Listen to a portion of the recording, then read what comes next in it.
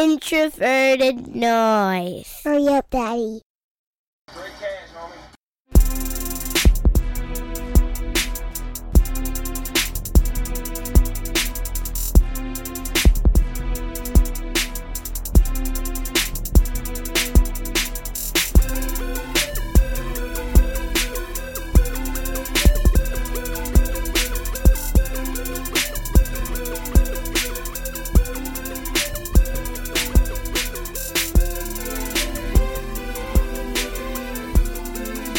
All right, we are back with another episode of the Pocket Protectors podcast. I am your host, Jason Brown. You can find me on Twitter at BrownJason.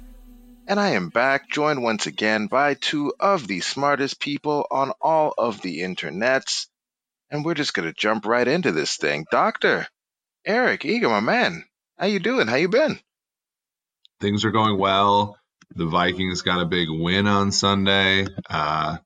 And honestly, kind of a bad break for them last night.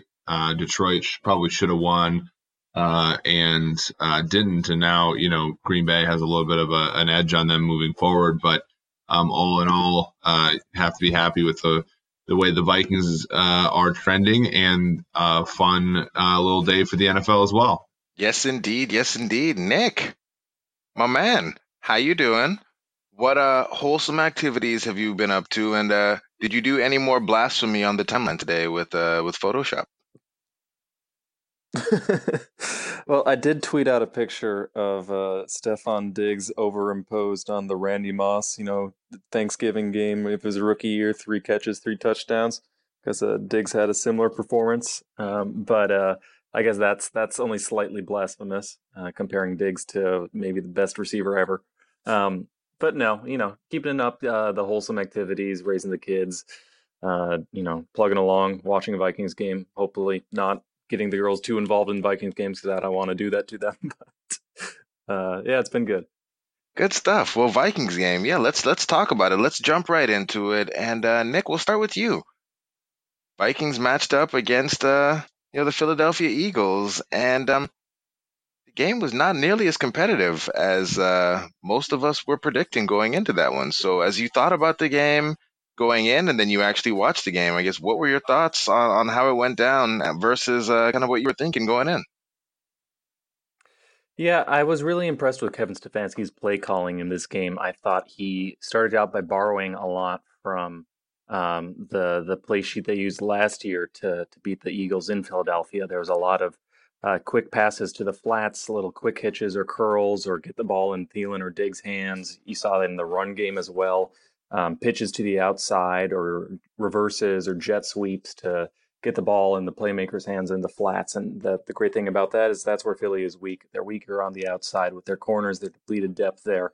They're really stout in the middle with Fletcher Cox and Brandon Graham and the rest of their defensive line depth, which maybe isn't as great as it was in their Super Bowl year, but is still really good. So I like seeing that. And then I really liked seeing once Stefanski realized, hey, this offensive line is doing a pretty good job. And it was surprisingly great from Bradbury and from Rashad Hill, who came in raw off the bench and didn't give up any pressure. It was good stuff. And Stefanski saw that and started calling deep shots, and back-to-back plays. We have 50, 60-yard touchdowns to Diggs, 2 plays in a row for the offense. So you love to see that. You love to see Kirk Cousins finally being aggressive. That's maybe the most encouraging thing of anything, because we all know this Vikings team is going to come down to can Kirk Cousins get over his issues? And at least for last week, who knows about next week, but at least for last week, Kirk Cousins was everything you wanted in your quarterback. He was taking shots. He was placing the ball really well. He had 2 fantastic throws. The Thielen touchdown, the first one, and then the last Diggs touchdown were into tight window throws in the red zone, which were pretty perfectly placed. The offensive line was doing really well, and I would have going into it. The most surprising thing is I thought the Eagles were a much better team in the trenches, and they might still be, but for whatever reason on Sunday, I thought the Vikings got the better of them. Both their offensive line outplayed the Eagles' defensive line, and I think the Vikings defensive line, especially Everson Griffin, really got the better of Andre Dillard and with the rest of the Eagles' offensive line. So that was good to see. I thought the run game was well called. They had a lot of delayed handoffs that kind of allowed the Eagles shoot their gaps so quickly, and that makes it easier to seal them off. You had some trap and wham blocks as well to get guys upfield, and some success there. But really, the most encouraging stuff is, Stefon Diggs. He's clearly happy with how things are going, I think, and Kirk Cousins has shown that despite some disastrous starts, he's actually, he's got like a top 10 passing grade. He's like top 10 in EPA per dropback, so you love to see that. Yeah, you know what else you love to see is that I feel like thus far, and haven't gone exactly game by game and tracking it, but I feel like both of you to this point in the season have been pretty bang on in terms of your predictions for where the team would be at this point. You both had the team going 2-2 over the first quarter of the season, and this was really the quarter of the season that both of you predicted during the offseason that the team would actually really get hot and really get going and really start to piece some things together. So yeah, I think it's good to see that the off-season prognostication from both of you on here is really coming true in a way that isn't always the case when we make these predictions and these bets earlier on in the season.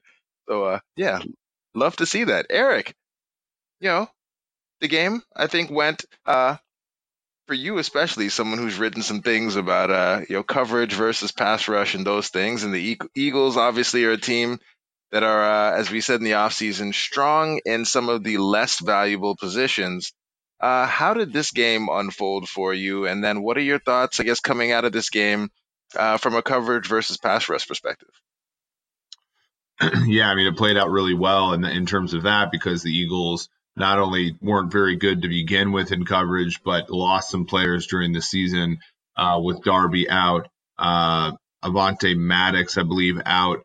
And, they really struggled against the Vikings. And to your point, Rashad Hill was great. It was the second time in his career, I think, that he entered a game for an injured starter at left tackle and didn't allow pressure. That seems to be a good spot for him on this team. When I look, the Vikings, didn't get Dalvin Cook going on Sunday, but it didn't seem to matter, right? Because they had every I dotted and T crossed in the passing game. Cook only had, basically 14 yards rushing before contact. Alexander Mattison only 23 yards before contact. But it didn't matter because Kirk Cousins was great throwing the ball and throwing the ball down the field. So if you look at him in the deep range, he completed 3 touchdowns on passes that were more than 20 yards downfield, 4 such passes in general. But he was also,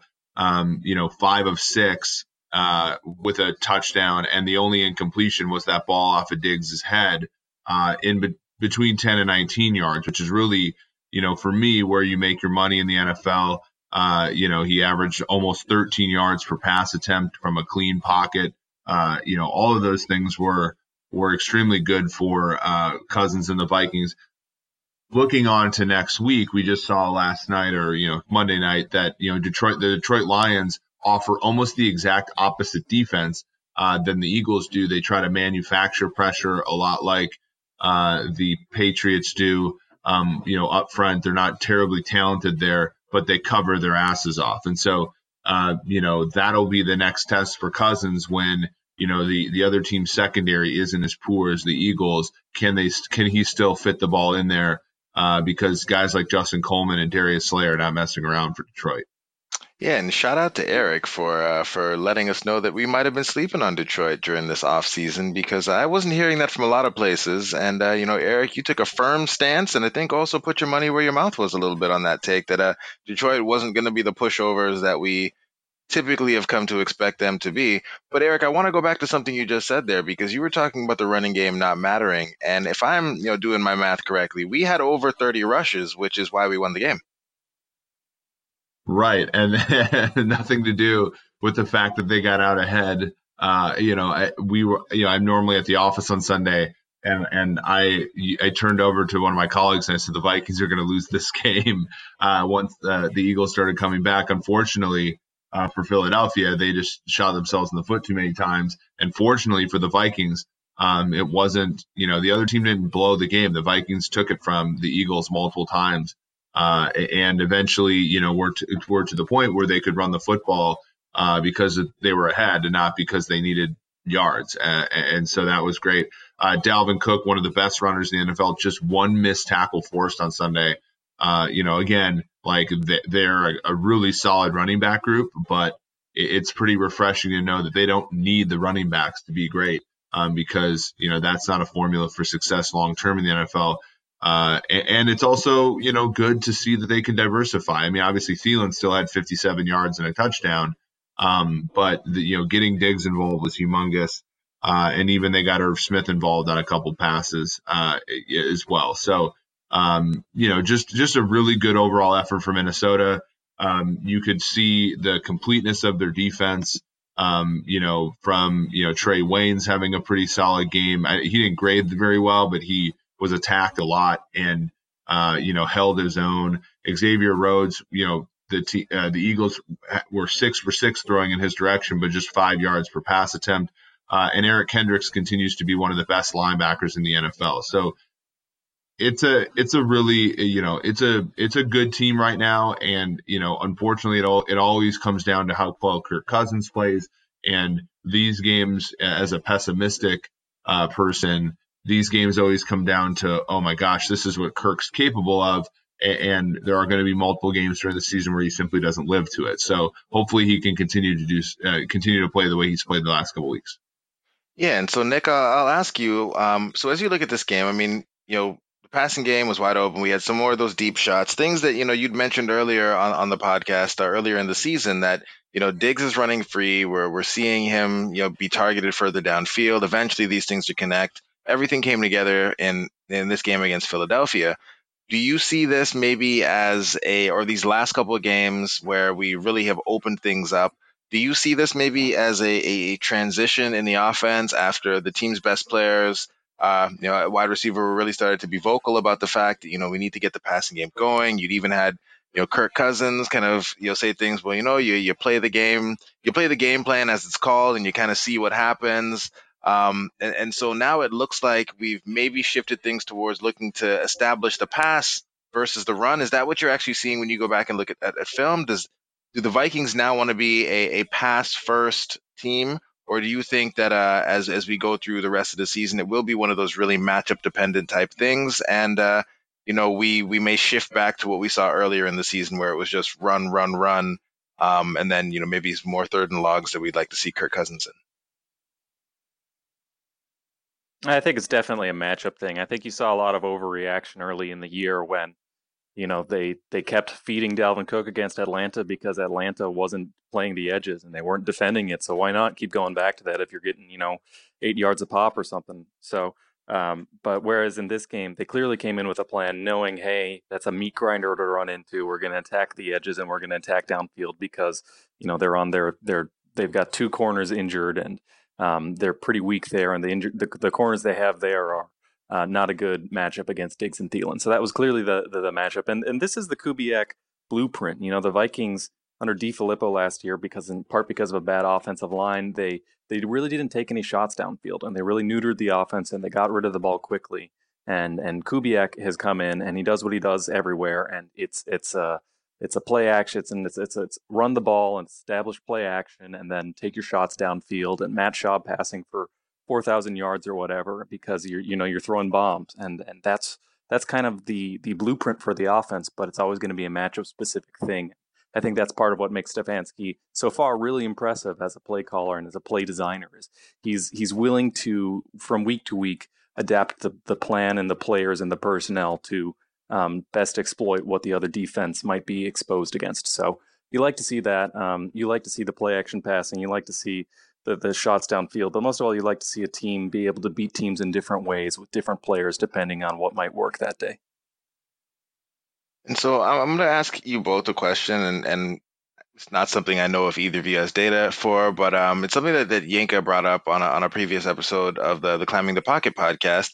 And I don't know. So we going into last week's game, Adam Thielen is kind of who the offense is running through. He has the most air yards, receiving yards. Really everything is kind of being funneled through Adam Thielen. We have this game where it seems as though there maybe was a bit more just because of the way the defense was playing. Just Diggs was running past Rasul Douglas as though Rasul Douglas wasn't even on the field with him. But we have the game where now, after this game, Diggs has a huge lead in air yards. The team looked as impressive as they have in quite some time. And so I guess I want to ask the question. They're both great players, but is this offense better if it runs through Stefon Diggs? Yeah. I mean, I think the issue is always that, well, and this is the hot take, right? Diggs is probably the better player, and oftentimes we see the other team put their greatest coverage resources towards Diggs, and as a result, the natural tendency is for the Vikings to throw to Thielen, and hence his production. Against a team like Philadelphia where they're like sort of equally yoked around the secondary and poorly, that doesn't seem to work. Against a team like Detroit on Sunday, I'd be very surprised if Darius Slay didn't track Diggs around the football field and leave other players, namely Rashad Melvin and Justin Coleman, to Thielen, and in which case it might be better off for the Vikings to throw the ball to Thielen. But I think it stems from like, okay, which player is better, and Cousins being the type of player that you just described, where when Deshaun Watson wants to throw the ball to DeAndre Hopkins, he's going to do it, right? When Patrick Mahomes is not a great example, but when Patrick Mahomes wants to throw the ball to Tyreek Hill, he generally does it. When Dante Culpepper wanted to throw the ball to Randy Moss, he generally did it. Kirk is not risky at all, right? So he's not, and he doesn't need to be because of the secondary receiver that they have in Thielen. Like he's not going to force passes to Diggs, even if Diggs can consistently beat these great players. So I think that's kind of the dichotomy we see against teams that like either don't track with coverage or aren't as good. You obviously, Kirk lets it rip to Diggs. In other situations, that might not be the case.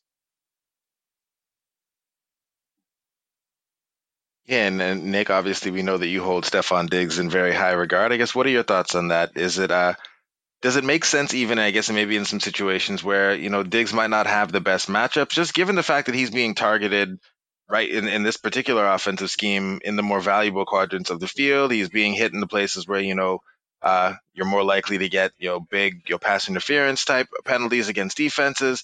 Does it make sense to try to get Diggs going, kind of regardless? I won't say regardless in every situation, but does it make sense to get him going just based on the talent and the type of routes that he's running and just what he brings to the table and how it opens up everything else on the offense? I mean, I think Diggs is an all-pro caliber talent. So I think when you got a receiver that talented, you should be feeding him the ball. But the flip side is I think Adam Thielen is, a top 20, top 15, arguably top 10 receiver too. And so when you got two guys that talented, it's ultimately going to come down to matchups. And it's not a bad thing to feed your best guys the balls. You saw that a lot more with Case Keenum, but the Kirk Cousins is just such a by-the-book guy. He's not going to be, I'm going to throw this to Thielen no matter what. I don't care if Marshawn Lattimore is draped all over him. I'm just going to toss up the ball and give him a chance for it. Whereas Kirk Cousins will be like, okay, it's, I got a middle-of-the-field closed look, so I'm going to throw the seam or whatever. And maybe that's Kyle Rudolph instead of Adam Thielen, but that's just how Kirk Cousins works. And that's why you see him throwing to Laquan Treadwell, just because he's not looking at the numbers on the jerseys. He's looking at like, what's the concept breakdown here and who's the most open, and that's just how he does it. So that's the way Kirk Cousins works, and whether they could be doing well by throwing more to Diggs, they probably could, but you saw last week just with the kind of the flood concepts they were running on that first Diggs touchdown with 3-level flood being, you have one guy run deep, you have one guy cut a dig route to the intermediate route, and then you have one guy in the flat like your CJ Ham guy, and it stretches the defense because usually they only have two defenders there, and so you throw to the one who isn't covered basically, and with that one, Diggs was the one who wasn't covered, so that just happened to be the right read there, and so you saw those things kind of come out naturally, although I do think, if Diggs is as good of a player as I think he is, that's the kind of player you want to feed as if he were your Antonio Brown or your Julio Jones or your whoever. I like it. And just one final thing here, Nick, and I'll let you go first on this one. I'm of the mind that the tight end screens to Kyle Rudolph need to be fired into the sun. I know you disagree with me. Could you please convince me as to why I am wrong about the tight end screens to Kyle Rudolph versus Irv Smith or any other person with the ability to make somebody miss a tackle. Yeah, obviously, obviously Kyle Rudolph is not a great player in terms of yards after the catch ability, but I think what really sets up those tight end screens is Rudolph's ability to be able to take on an edge defender one-on-one and then chuck him upfield. So he'll catch him with his left hand on their chest plate, and he'll throw them upfield, and edge rusher is thinking, okay, I've got a shot straight at the quarterback, and that's when you hit him with the screen, and then all of a sudden you got nothing but green space in front of him and a couple pulling guards or offensive linemen in front of him, and so that's why it works. I think Irv Smith has really impressed me, especially as a blocker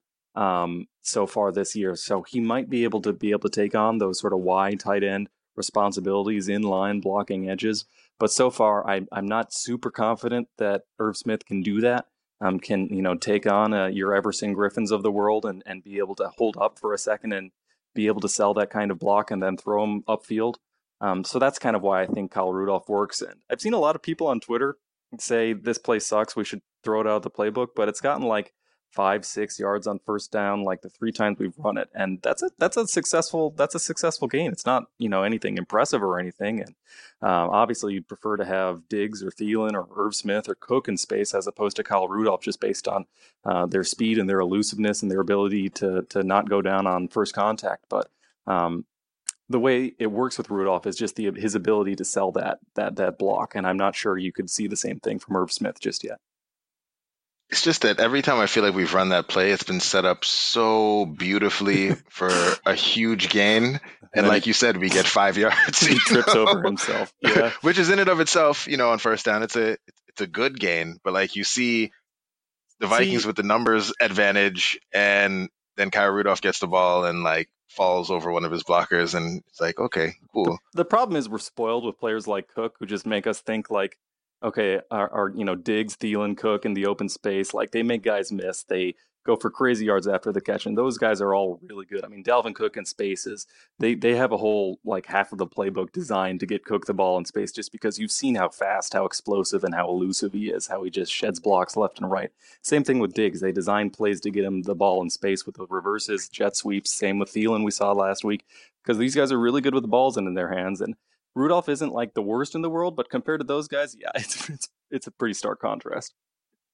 All right, Eric, do you have any data on hand that could just tell Nick that he's wrong, or should we move on? I mean, I'm astounded that Kyle Rudolph this season has 72 receiving yards, and 70 of them are after the catch. Wow. So like.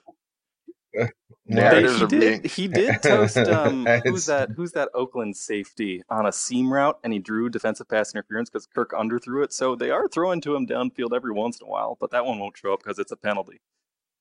Yeah, he got the Kobe contract, Yeah. Thank you. The thank you. He did. He got the thank you.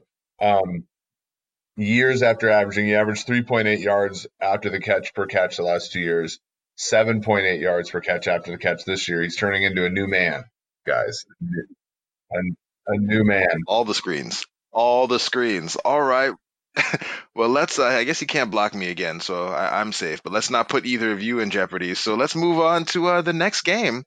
And Eric, we will let you go first here, since the Vikings will be matching up against your preseason darlings. Tell me how this game's going to go. I'm so angry that the game ended the way it did last night because, obviously Detroit went from being a team, like if they win that game, they're in first place in the division. Now they're in last place. We give them now about a 7% chance to win the division. And now Green Bay has over a 50% chance to win the division. So there was a lot of leverage on last night's game, and it's unfortunate that it came down not only to the referees were obviously an issue, but Detroit also, controlled the game and probably should have won outright anyway. In this game, again, I talked about this a little bit earlier. I think Detroit's defense is going to present problems for the Vikings. And so I can very much see, this total is 55 or 45.5. I could probably see this game playing under that. I think both defenses are very good. I think both offenses, again, when they're playing good defenses, and the Vikings have a great defense, are are prone to sort of settling for field goals when there should be touchdowns. It's going to be a matchup between two teams that have a great wide receiver pair. I think Kenny Golladay is one of the more underrated players in the league, Marvin Jones as well. And of course, what the Vikings have. These two teams are very equally matched, and I think there's a universe where the Lions are a better version of what Minnesota wants to be, and so the betting market's opened here around I think it was a pick'em, and now Detroit was favored by 1 at one point yesterday, and now it's Minnesota favored by 1. That's not a huge move in the marketplace because very few games land on 1 or 0. But it does show that there's some support for Minnesota after Detroit had a big letdown on Monday night. So, I think going into the season, I had Detroit winning this one. I would say now I'm probably a little bit of a lean towards Minnesota, but not definitive in any stretch. All right, Nick, what are your thoughts? Lions, Vikings. Can't remember if this was a game that either of you were feeling could be a tough one for the Vikings before the season, but what are your thoughts on it now that we've seen a newly revitalized Detroit team, one that seems to actually know what they're doing with quite a few less conspiracy theories from Matt Patricia and a team that actually, seems competent when they show up to play games?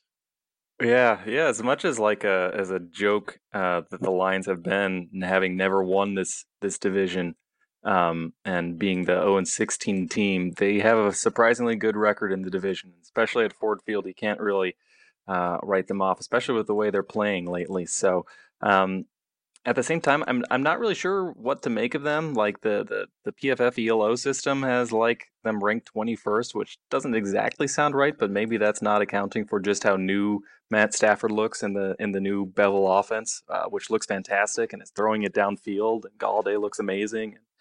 Plus Marvin Jones and Danny Amendola, and TJ Hawkinson was my draft crush, and he's already looking really productive, and that whole offensive line looks good, and their secondary is playing. The corners. It's hard to think of a better matchup in terms of putting Slay on Diggs and then Coleman on Thielen. That's that kind of the exact type of two corners you'd want to match up with Diggs and Thielen. So it's tough to see. What sort of holes you could poke in that offense. At the same time, that front four, maybe they're not the best, but they are really stout run stuffers. Obviously got Snacks Harrison, but Robinson, the rest of the crew, Trey Flowers, those are good run stuffers too. So I would expect, I don't know, but I would expect this to be more of an Irv Smith breakout game than anything, because I don't really think you want to run up into that run defense. I don't think you want to air it out against Darius Slay and Justin Coleman. So maybe that's what they do. But I don't really, at this point, I feel pretty confident in saying that the Vikings are a good team. They're fifth in DVOA. I think they're sixth in offensive DVOA and fifth in defensive DVOA, and they're fourth, I think, in PFF ELO. So I think they have 4 victories, and their worst one was by 16 points. So I think they have the third best point differential in the NFL. So I'm pretty confident the Vikings are a good team at this point.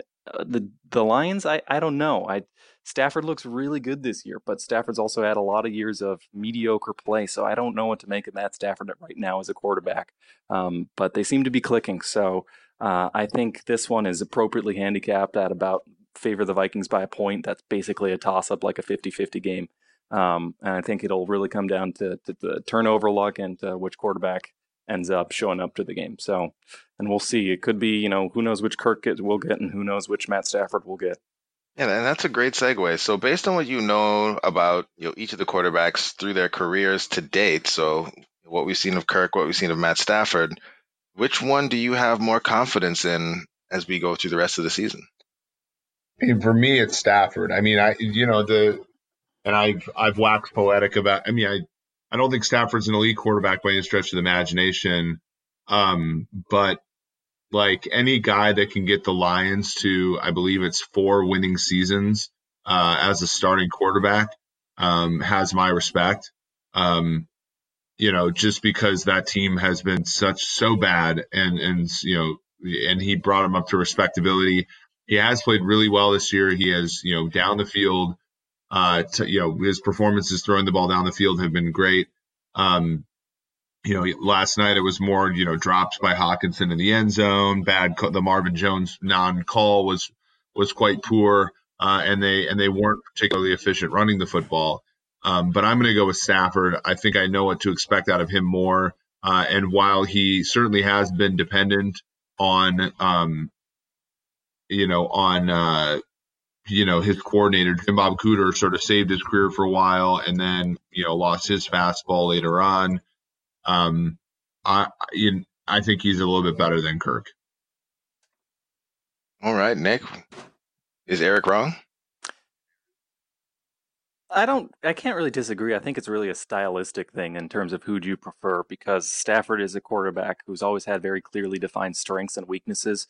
He's always had arguably the strongest arm in the NFL, but his accuracy has never been up there with the better quarterbacks. That's always limited him. Early on, he was kind of a turnover machine, threw a lot of interceptions.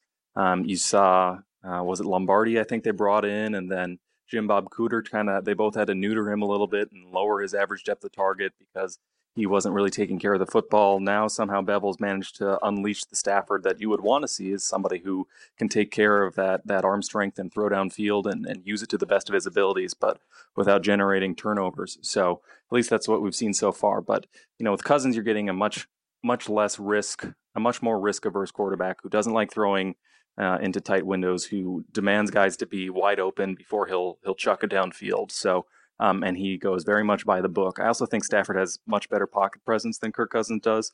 Not that Kirk Cousins has like the worst pocket presence in the league or anything, but Stafford's really underrated in that respect. I think he's, maybe one tier below the Phillip Rivers, Drew Brees of the world, or Tom Brady's in terms of how well they navigate a muddy pocket. So, Stafford's kind of a guy, and it kind of comes down to who you prefer in terms of what you look for in a quarterback and what sort of traits you value. But I think overall, it's they're in a similar tier of not quite top 10 quarterbacks, but probably still worth keeping around as your franchise guy, maybe. And then if who you like, kind of think it comes down to that certainly was a rousing endorsement there.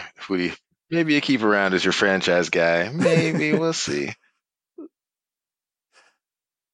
Well, on the one hand, they're definitely worth it, but at the same time, they're both like the guys that you look at and you're like, do we really want to be paying these guys the same amount that that New Orleans is paying Drew Brees? Or, there's certainly, they're both significantly better than the worst quarterbacks in the NFL. But at the same time, if you could draft somebody, there's a lot of delta to be gained in finding somebody who would be an elite quarterback. So it's the old conundrum. An interesting thing to think about in terms of handicapping Sunday's game as well.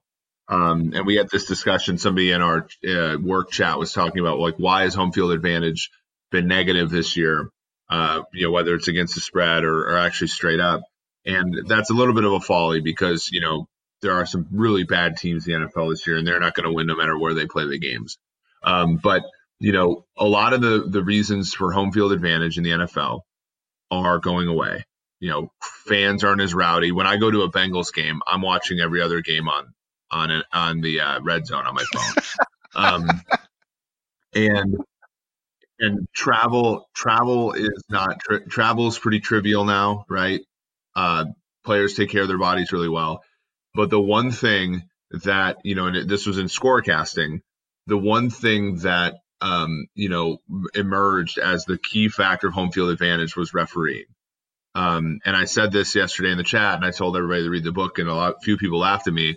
And ultimately, that became the case Sunday, or Monday night in Green Bay. And not to say that they made those calls because they were in Green Bay or not, but I think that there is a not insignificant chance that Detroit gets a fair amount of calls this week. They have the worst, I believe, differential in terms of penalties for and penalties against. And that could be a product of being, not disciplined, or that could be noise. And I know that the people within the league study these things. So if you're thinking about Xavier Rhodes, he's one of the handsier corners in the league. Trey Waynes is not particularly behind him there. Griffin, Hunter, they're near the quarterback all the time. There's a chance for roughing the passer penalties that can turn this game around. And so, if I'm looking at this and I'm thinking, the Vikings are favored, they're a better team, they should go in, and I would say the variance in this game is far higher than people might perceive, just because of the unknown that is associated with that angle. Well, all right, and I think I'm going to try to get a few more of your thoughts on that and a couple other of the things going on in the league for a bit of bonus coverage for this week. But for this episode, I feel like we covered everything we needed to. We captured what happened in the last game. We talked a little bit about the next one. Before we wrap this piece up, Nick, you've been working hard on Twitter.com. Anything else we should be looking for? Any place else, or is Twitter where everyone needs to be going to keep up with everything that you're working on?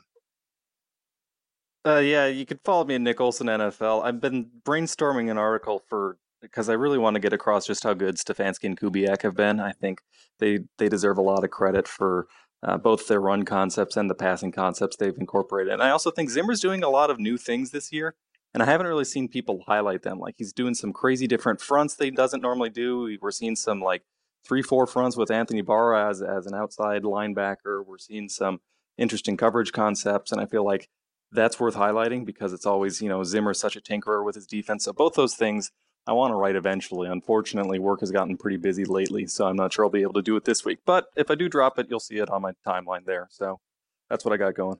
Boom. And how about you, Eric? So we've been doing the Monday morning podcast previewing the week. We've been doing the Thursday afternoon podcast, we kind of definitively going over our look ahead to the week. And we, producing content on YouTube. Fun little discussion this week will be between myself, Solomon Wilcots, George Shahuri, and Bruce Gradkowski about the value of the run game. That should be riveting.